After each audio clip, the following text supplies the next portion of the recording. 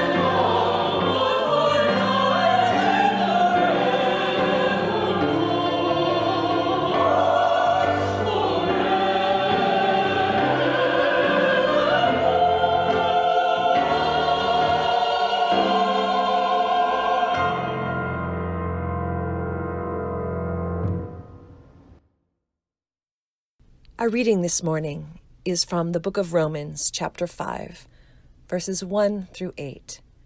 Listen for God's word. Therefore, since we are justified by faith, we have peace with God through our Lord Jesus Christ, through whom we have obtained access to this grace in which we stand, and we boast in our hope of sharing the glory of God. And not only that, but we also boast in our sufferings, knowing that suffering produces endurance, and endurance produces character, and character produces hope, and hope does not disappoint us, because God's love has been poured into our hearts through the Holy Spirit that has been given to us. For while we were still weak, at the right time Christ died for the ungodly. Indeed, rarely will anyone die for a righteous person, though perhaps for a good person someone might actually dare to die. But God proves God's love for us in that while we were still sinners, Christ died for us. The word of God for the people of God. Thanks be to God. Our scripture lesson for today comes from the Apostle Paul's longest, weightiest, and most influential letter. In it he speaks to the universality of salvation and what it means to live a Christ-like life. while grounded in God's grace. Paul makes it clear that the Christian life is marked by suffering. It is, after all, a Christ-shaped life. But as David Bartlett observes, suffering bears its own fruits, or better, grace bears fruit through the suffering. The litany of the gifts of grace is, says Bartlett, a kind of sketch of moral and spiritual development. Start with suffering and move to endurance. From endurance comes character, and character produces hope. It bears noting here at the outset that the kind of suffering Paul is referring to is not what we experience when confronted with a pandemic disease or a financial loss or even the death of a loved one. Rather, it is what we experience when trying to live and work in Christ-like ways. As the New Testament scholar Wendy Rushling reminds us, Jesus' righteous life contributed to his suffering as he challenged injustice, healed the sick and marginalized, and called unlikely persons to follow him, even those who would eventually betray him. The kind of righteous life that Jesus lived challenged the status quo and those privileged with religious, economic, and political power. That is to say, those who had the means to make sure that he paid the price for his actions. And therefore, says Rushling, a life in relationship with Jesus and committed to his mission will be a life of suffering for righteousness.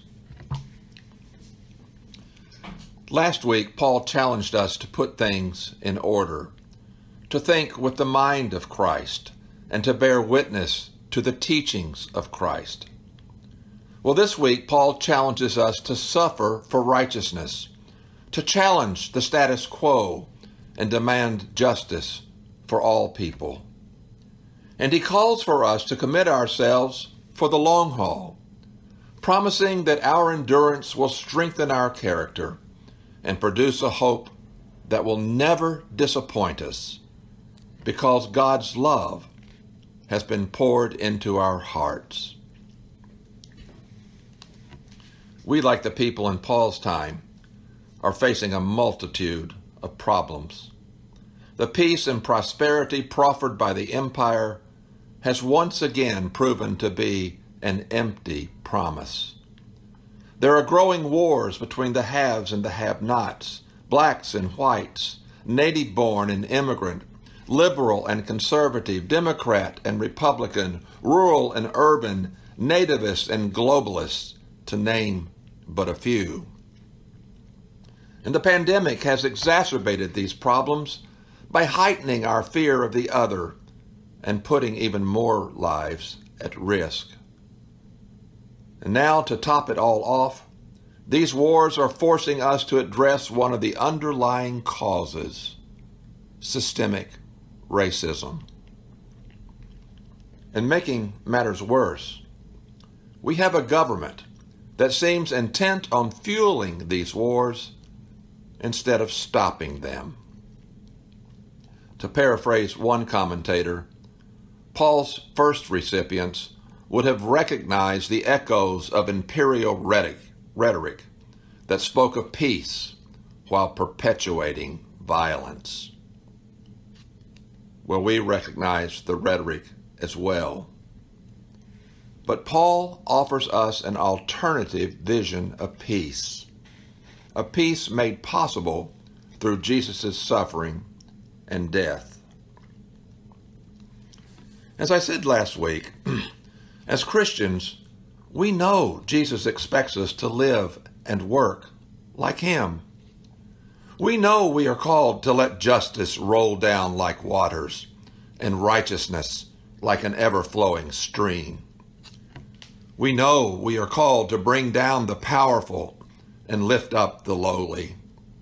We know we are called to feed the hungry, give drink to the thirsty, welcome the stranger, clothe the naked, care for the sick, and visit the imprisoned. We know we are called to bring good news to the poor, to proclaim release to the captives, and to let the oppressed go free. And we know that to follow Jesus, we must take up crosses of our own, which is to say, we must be willing to suffer for righteousness on behalf of others. And Paul wants us to know this as well. We must be willing to do so for the long haul. Here in the so-called New World, we've been dealing with racism for over 400 years. Racism is part of our national DNA. And despite all the lofty-sounding words in the Declaration of Independence about people being created equally with certain unalienable rights, we know that blacks and other people of color have been treated unequally, as if they had no rights, certainly not as many as white people. And given our history, we know we must be committed to addressing this problem for the long haul. As I said last week, given the growing number of blacks and other people of color being left out and left behind by unjust policies and practices, or worse, the growing number of them being killed by people sworn to protect them, it is increasingly clear that people like you and like me, people who claim to be followers of Jesus Christ, have some work to do. And it is equally clear we need to be committed to this work not just for a week or two, but for the long haul. I don't know about you, but I am haunted by those 8 minutes and 46 seconds that smothered the life out of George Floyd. And I am haunted by the hunting and killing of Ahmaud Arbery. And I am haunted by the likelihood that there are many others who have been killed, others we will never know about, because no one was able to capture their deaths on a video camera. What, I wonder, causes people to do such horrible things? And what, I wonder, will it take for Christians like you and like me to do something about it? As a child of the South, I am acutely aware of the racism that plagues our country. I have seen it in my own family and in the community in which I was raised. My grandfather refused to serve black people in his restaurant. My father would regularly use the N-word when referring to blacks. My teachers and coaches would routinely characterize blacks as lazy and dumb. The movies and newscasts I watched and the books and newspapers I read fostered the idea that black folks were inferior to white folks and therefore not entitled to the same rights and privileges. And the churches I attended seemed okay with all of that. In fact, I never heard a single word about racism from the pulpit. Not a single word. Not even when Martin Luther King was killed. I also witnessed the way policemen, lawyers, and judges treated blacks. Rarely did they render equal justice under the law. And looking back, I wonder, where were the Christians? And why weren't they speaking up and speaking out about such injustices? Looking forward, I don't want my children and your children looking back and wondering where we were and why we were not speaking up. As most of you know, I've had my share of suffering over the years, but I confess to you that very little of it was due to my relationship with Jesus or my commitment to his mission. Seldom have I willingly taken up a cross in order to enter into the suffering of my black brothers and sisters, nor have I observed many of my white brothers and sisters doing so. Clearly, that needs to change, and it needs to change now, before it is too late, before another George or Armand or Brittany is killed simply because of the color of their skin. This past Wednesday night, Sally and I watched the movie Just Mercy. You can watch it for free this month on Amazon Prime. The movie, as some of you may know, is based on a true story about a graduate of the Harvard Law School who moved to Alabama to defend those wrongly condemned, most of whom were blacks, like him. It's a gut-wrenching movie, particularly so for those of us who, by our silence, continue to condone racist policies and practices. But it ends on a high note, a note that resonates with today's text about the kind of suffering that produces endurance, character, and ultimately hope, the kind of hope that doesn't disappoint us. I don't know if Brian, the Harvard-trained lawyer, was also trained in theology, but I do know that his closing statement sounded like something the Apostle Paul might have said. Hope allows us to push forward, even when the truth is distorted by the people in power. Hope allows us to stand up when they tell us to sit down and to speak up when they say, be quiet. The character of our nation is not reflected in how we treat the rich and the privileged, but in how we treat the poor, the disfavored, and the condemned. We all need justice. We all need mercy. And perhaps we all need some unmerited grace. Amen. Let us pray. Suffering, endurance, character, hope, love.